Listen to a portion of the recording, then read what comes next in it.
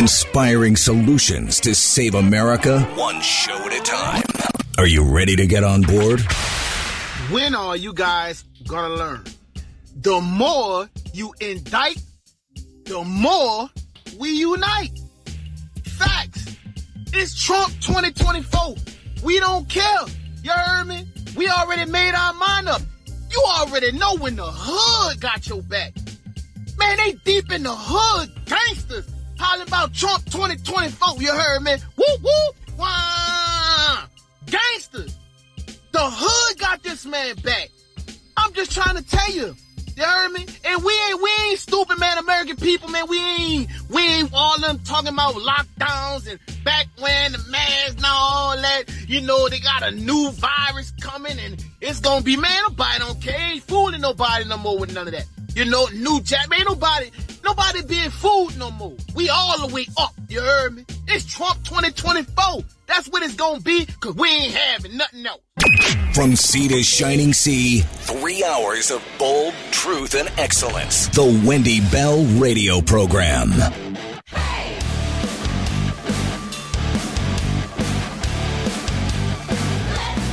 Welcome back. Hour number 3. A hot guest. Love having her. Lara Logan is coming on now. You know, we played her video, the little teaser of the rest of the story. It is her dive into what really happened on January 6th. This should have been done by our media, but they don't know how to do their job. So we do. Lara, welcome back, my dear. Thank you so much for having me, Wendy. I appreciate it. This is a big day for you. Tell me about this. Tell me about your project. Well, this is a series of 20-minute episodes that will be dropping every week.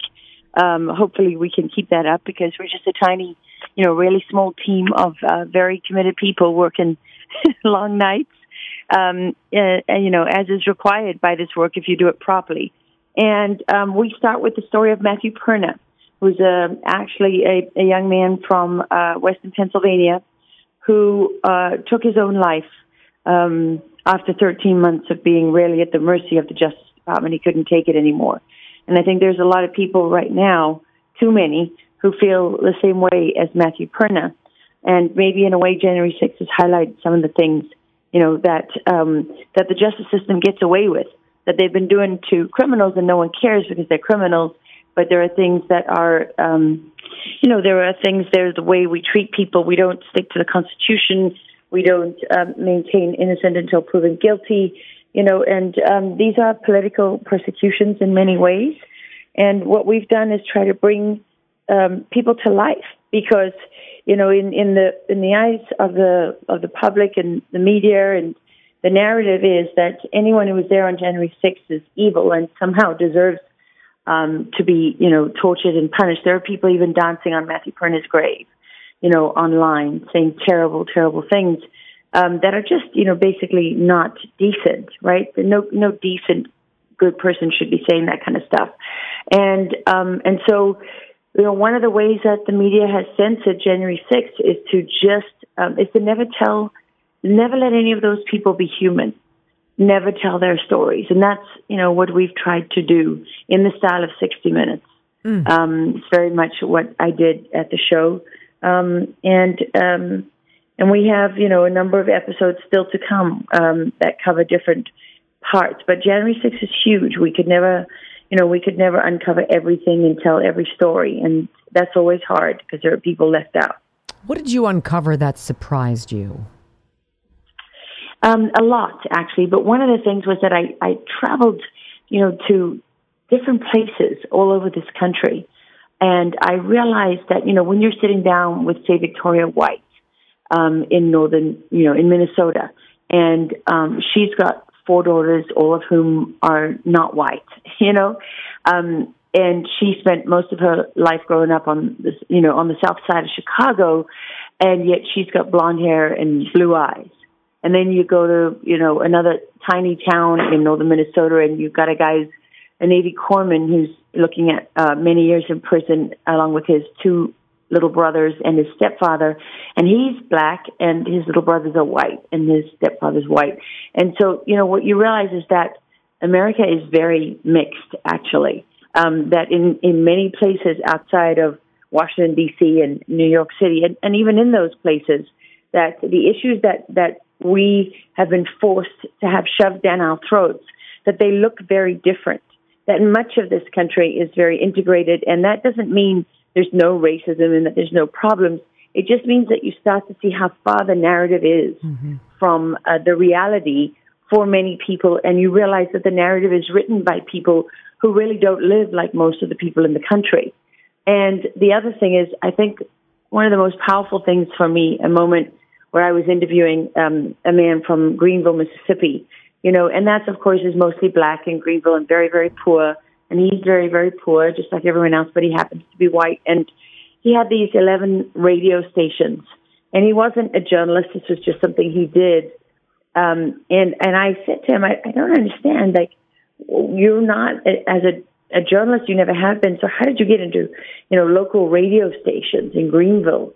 And he put his head down and he thought about it, and he looked at me and he said, Lara, he said, well, where I come from, we're just throwaway people. We're just throwaway people. Nobody cares about us.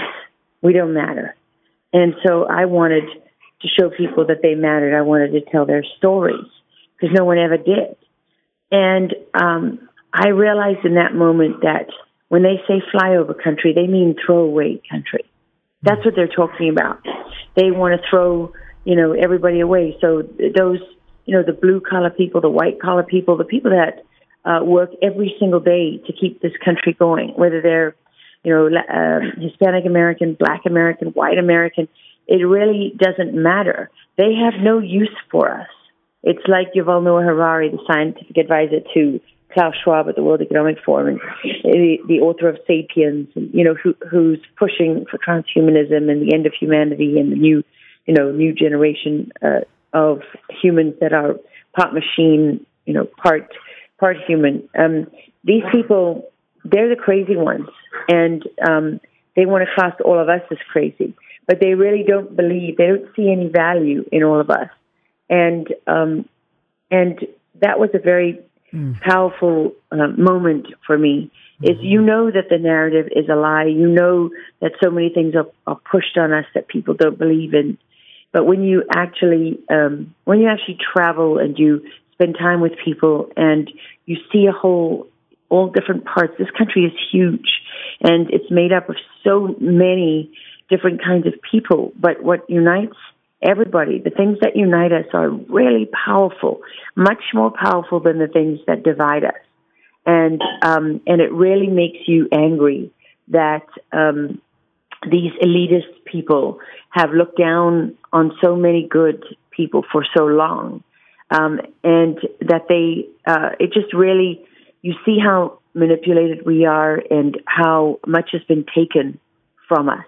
Mm-hmm. And it really, it's wrong, and I was born to gravitate towards injustice, to address that and to try to fight for justice. And I'm not an activist by any means. I'm a journalist, but in my stories and in my work, that's why I lived 5 years in Iraq. It's why I lived for years in Afghanistan. That's why when I would go to a place, I never wanted to leave. I slept on the street with street children in Angola when I was, 19 or 20. Because I couldn't just cover that story and walk away. It was hard. And so not a lot has changed. I'm a lot older and hopefully, quite a bit wiser. But it's extraordinary to me that the things I did when I was 19 years old as a journalist, I'm still doing at 52. The stories need to be told, and you say the things that unite us. I would say the basic faith, freedom, family is undeniable. What do you believe unites us as you travel the country? Well, those things, definitely. I think people universally don't like to be lied to or manipulated. They want to be free. They don't want to live under someone else's thumb. And you know what else? People basically want to take responsibility for themselves and what they do. I mean, of course, a lot of people opt out of that. But it's when it gets so hard, that's when people opt out of it. What you see is that instinctively, people do want to take care of their own, and they do want to do the right thing. And I think people are profoundly, intrinsically good. Now, that doesn't mean that evil doesn't exist. Unfortunately, it does. But I think what we've seen happen here is that people universally have put their faith in the republic. They've put their faith in their institutions, and they know that they've been betrayed. And some people are able to face that more easily than others. Some people are forced to face it because of their circumstances. Like when you realize that you're being hounded into prison because you exercised your First Amendment rights, and they don't want you to exist. You're forced into it, right? You may not want to see the world that way, but you don't have a choice anymore. And so I find that everywhere that I go. I really do. I find that people of all races supported Donald Trump because they were tired of being lied to, and they were tired of the elites looking down on them. They were tired of being patronized and disregarded. And what I find is that it's quite funny, Wendy. Here's something I learned that you just made me think about. So I learned a long time ago, people would always say a lack of education was the problem. And while a lack of education is very significant and can have profound consequences, I always would respond to that by saying, but how come most of the psychopaths that I've met who've done the most, had the most impact and who've been able to do the most damage, they've been very well educated. They were not uneducated, right? And that's something that I found in reverse now. I found people who are not particularly sophisticated. Maybe they're not particularly well educated, but they are profoundly aware of the difference between right and wrong, and they're not afraid to stand up, or they are afraid, but they're standing up anyway. And that's what I find so extraordinary. Like, for example, there's a young man, Philip Anderson, and he just happens to be black, but this young man has taught me so much. I've just been so, his courage is breathtaking. You have a guy who really is not. I mean, when I talk to him, he's just been arrested. The day after he announced that he was in our series, the FBI moved in and arrested him, and he almost died on January 6th. I mean, he really should be dead. He was saved by another protester, Jake Lang, who's been languishing in prison without trial for years now. And it seems that everybody who was around, a lot of people who were around Roseanne Boyland, not all, but a lot of people who were around Roseanne Boyland who died, they're in prison, right? And so it's just shocking that Philip Anderson has been charged. And when I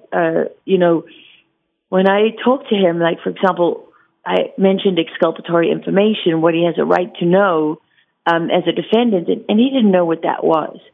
And yet, when I sit down for hours with Philip Anderson, the man is unwavering in terms of principle. Yes. Yes. It's just incredible. You look at this guy and you think, wow. I mean, he has stood there in front of Antifa in Portland, right? I mean, that's like a power base of this anarchist movement where they are clearly, in overwhelming number. And he stood there on the street and said, no, I'm not moving. He's had, I don't know how many of them surround him, many of them masked, threatening him with violence, violently shoving him in that. And he says, you're not destroying this building. You're not burning it down. I'm standing my ground. It sounds and like... you look at that, he's got no connections, Wendy. Right. He's got no money. He's got no big lawyers in his court. He's got no politicians. These are the people who are saving us. Yes. What is right, and he knows what is wrong, and he's not going to be bullied. He's not going to be intimidated. He's not going to be cast aside.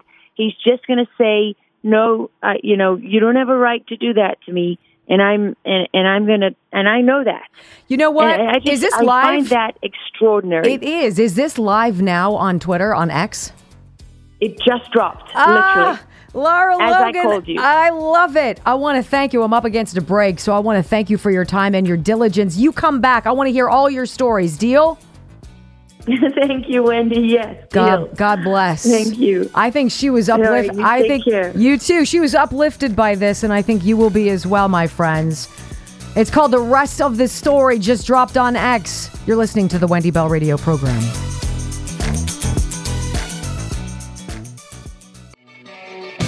You know what's fun about talking with Lara Logan?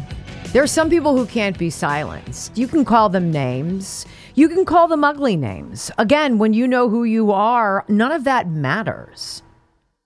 Do we all inherently within ourselves want to be liked? Sure. But is that my motivation? Is that her motivation? No. And when you tell stories about people, it's one of the reasons why we love Steve Hartman from CBS, who does those wonderful stories that we do oftentimes for good news. And his stories started out with he would just take a phone book and he would close his eyes and leaf through it and put his finger on it and go to that person's address. And he'd go to them, knock on the door, and he would tell a story about that individual. Well, who were they? A nobody. Until you listen to who they are and what they do. You're not a nobody. Nobody's a nobody. Everybody's a somebody. But we've been told for years, no, that area doesn't matter. Those folks don't matter. What does it say to the folks of East Palestine, Ohio? That their vacuous president hasn't come to visit. He doesn't care. They don't care. You don't matter to them. What do I get when I listen to Donald Trump talk about his love of country? Did you guys see the video? It was earlier this week. It's something over the weekend, right? And he had a rally. And he was talking about one of those huge raucous rallies, 20 to 50,000 people show up for these things. And he was talking about how devastating Joe Biden and the Obama 3.0 administration has been to this country.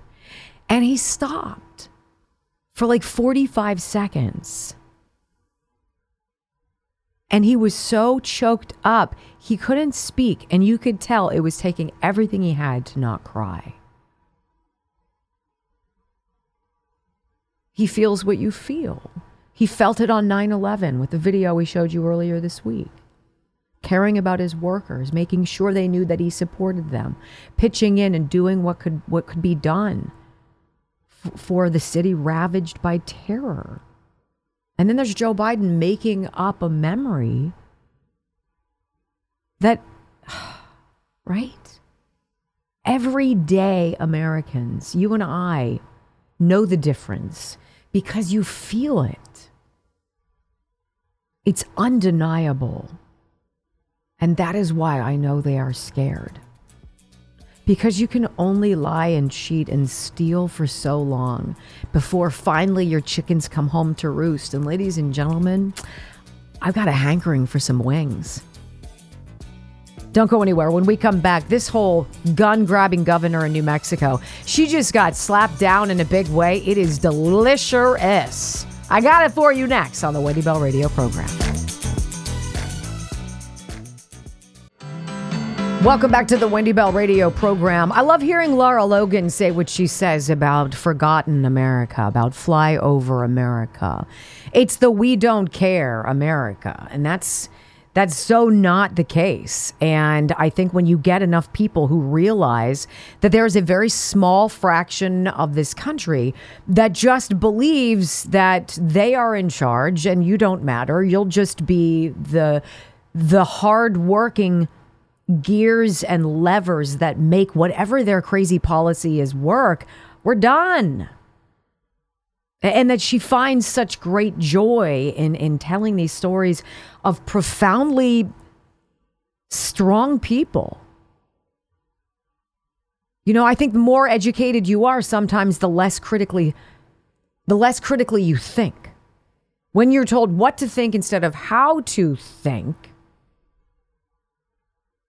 things get a little squirrely. And I believe this is why so many folks in that category of non-college educated, these are the folks who've worked hard, who went straight from high school to the workforce, whether they went and did a trade or they went to beauty school or whatever they did, or they started their own business their own way, right? These are the people who are noticing everything and who are not apt to be conned. But there is this emotional side of everything on the left. If you can't win with ideas, you got to get somebody to cry. You got to get somebody, oh, they're a victim. Oh, you're so mean. And we've seen this mechanism multiple times. Karine Jean-Pierre, when she's actually getting pushback in the press room, she tells people they're being rude or disrespectful. You know better than that. She wags her finger. Really? Your job is to answer our questions.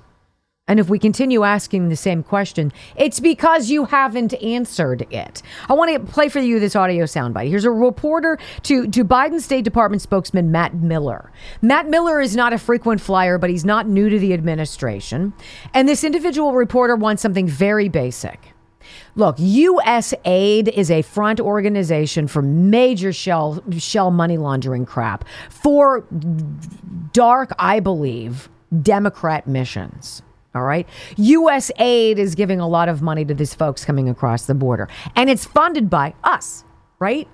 And this reporter goes, how much U.S. aid money, how much U.S. taxpayer dollars, how much did we fund all of this stuff at the Wuhan Institute of Virology?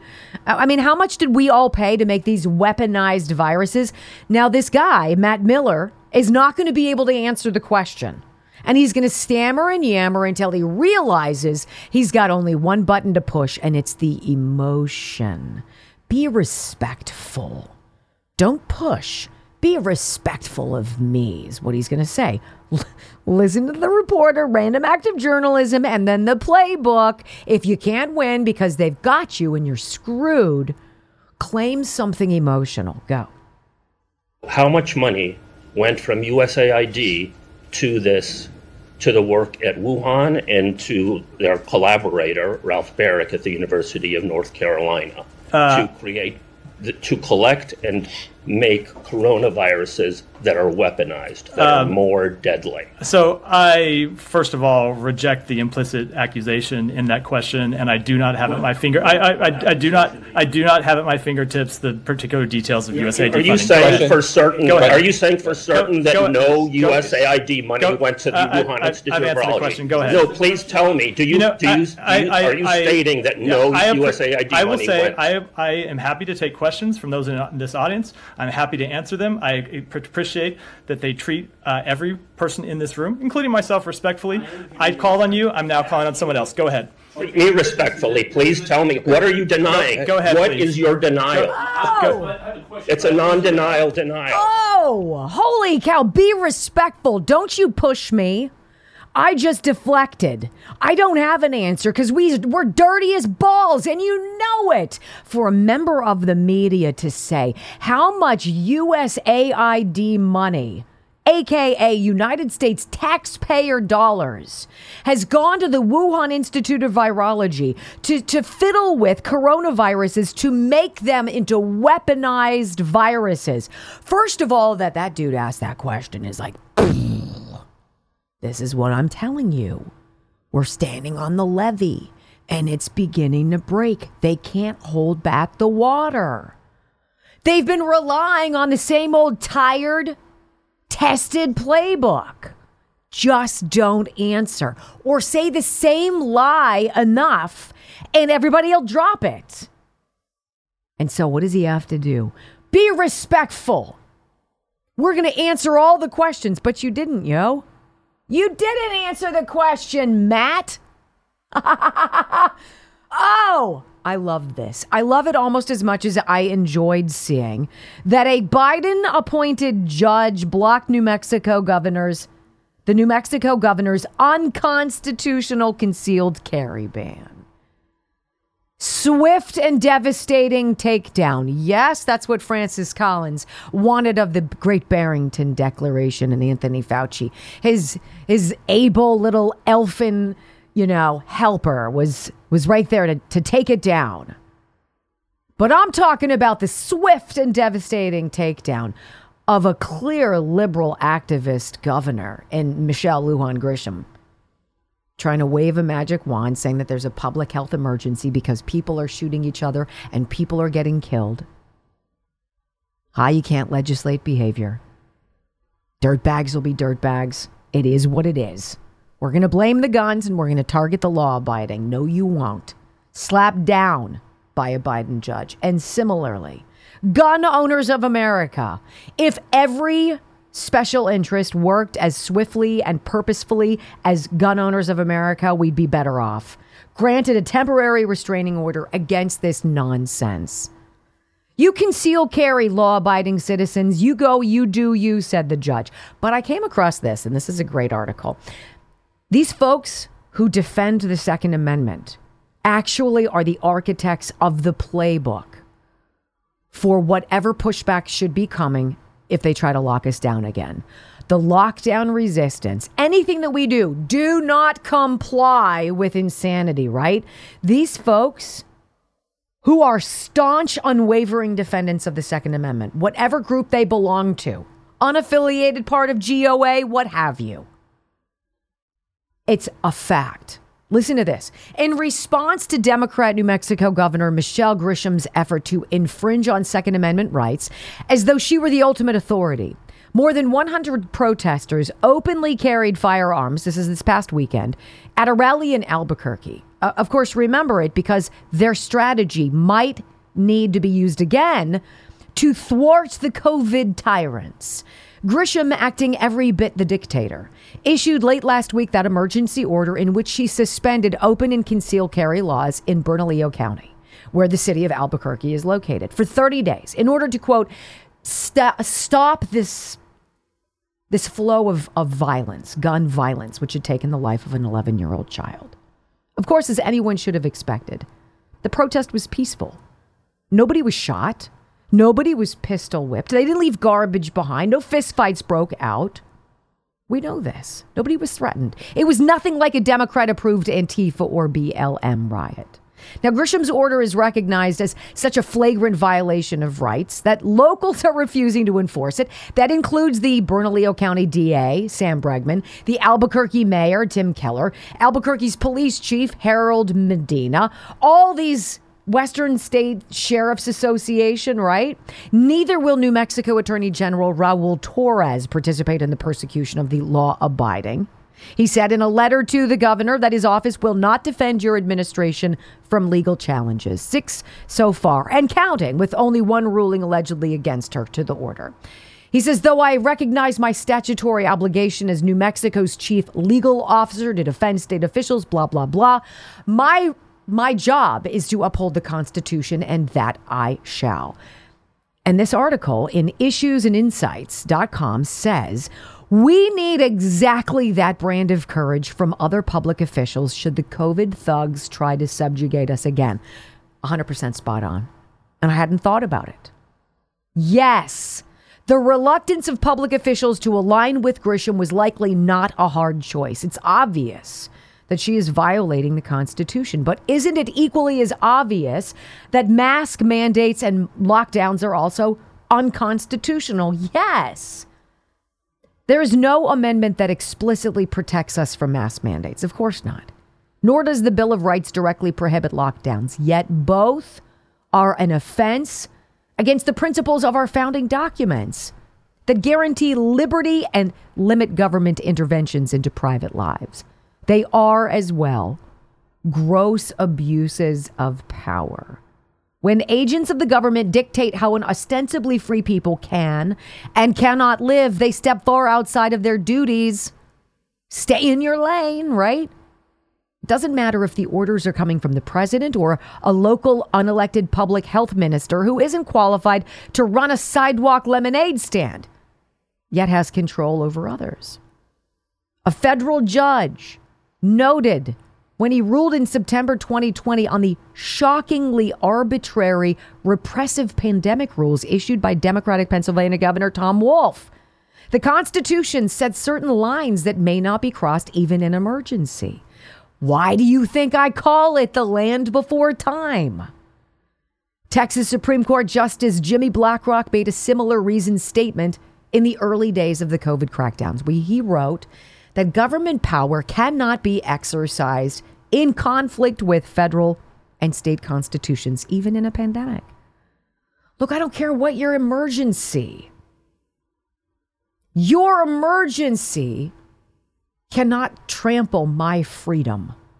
That was the whole point of the hand-wringing and the give and go and the months that it took to write those documents.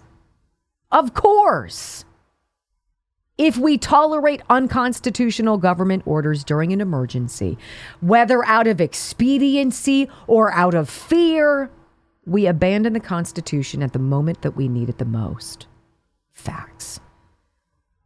The crisis isn't COVID-19 now, nor was it in 2020 or any of the intervening years. The crisis is government overreach. It's boot on our necks, which always and everywhere constitutes a crisis.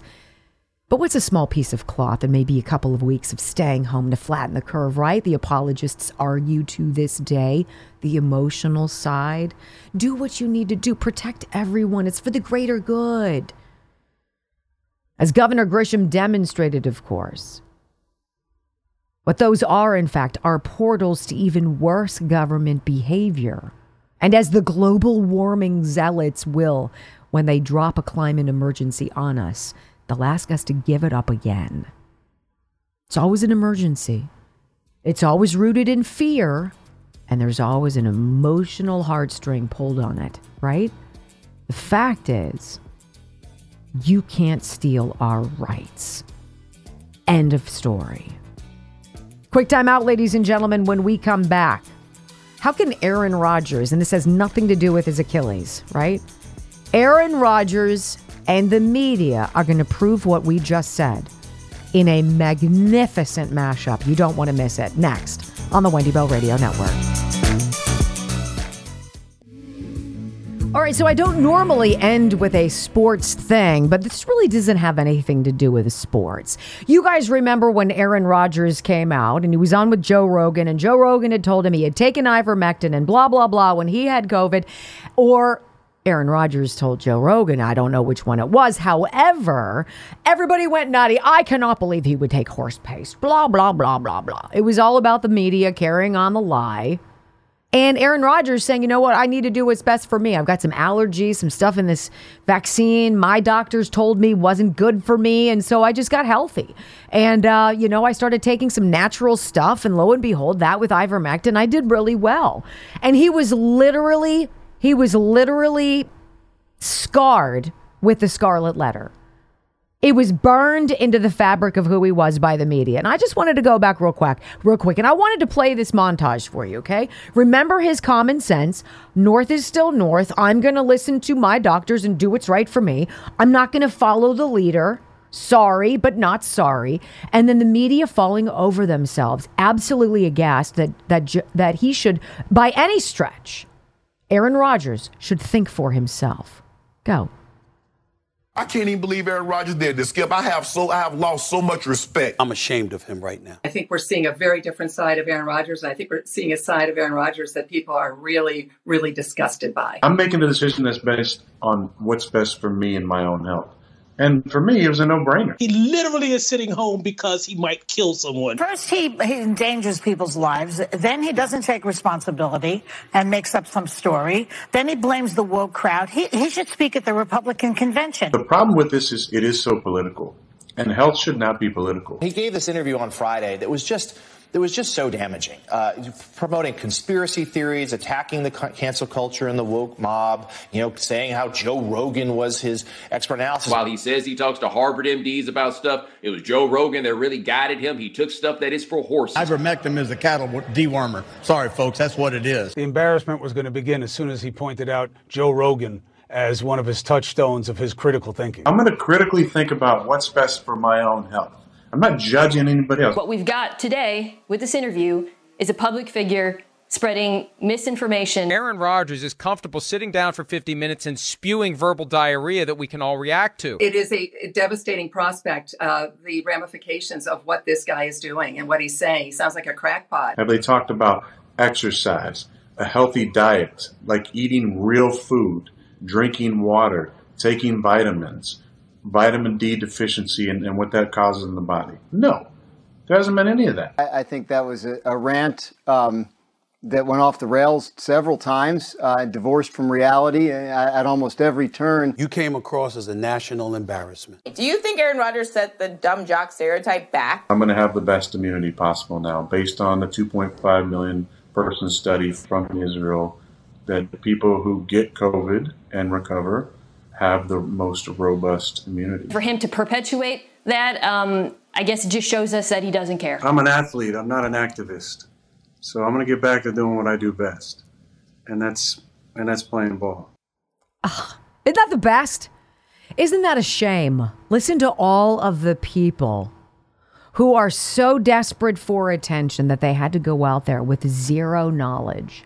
Where did they get the knowledge that it was horse paste? The media. Fauci.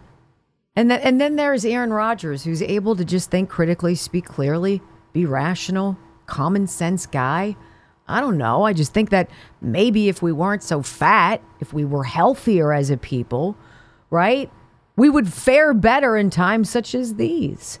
And instead of injecting myself with something, I think I can probably do some homeopathic stuff that's just as effective. I'm not an activist. I'm an athlete. And I'm just going to go back out there and play ball. And they freaking came after him with the pitchforks. What a shame. What an absolute disgraceful shame. I wonder how all of those idiots feel now. Ivermectin, which has been used more than 4 billion times, which is one of the safest things out there. Pennies on the dollar. And of course they knew, unless they demonized it, Big Pharma wouldn't get their emergency use authorization, which would prevent you from suing them once you obeyed the order and got injected if something went sideways.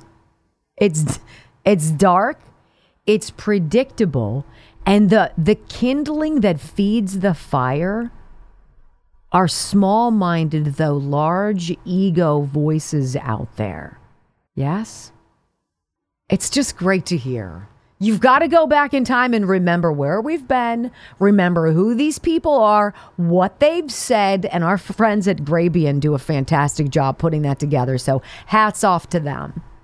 Well, ladies and gentlemen, I was going to tell you about Dylan Mulvaney's plan to be like the Colin Kaepernick of beer, because he wants a deal to be the halftime performer or maybe even do a Super Bowl commercial. You know, doesn't that sound good? Who would want to pay for that? You can't make it up. Sadly, we've run out of time. You're welcome. We'll see you tomorrow, everybody. Have a great day. Peace.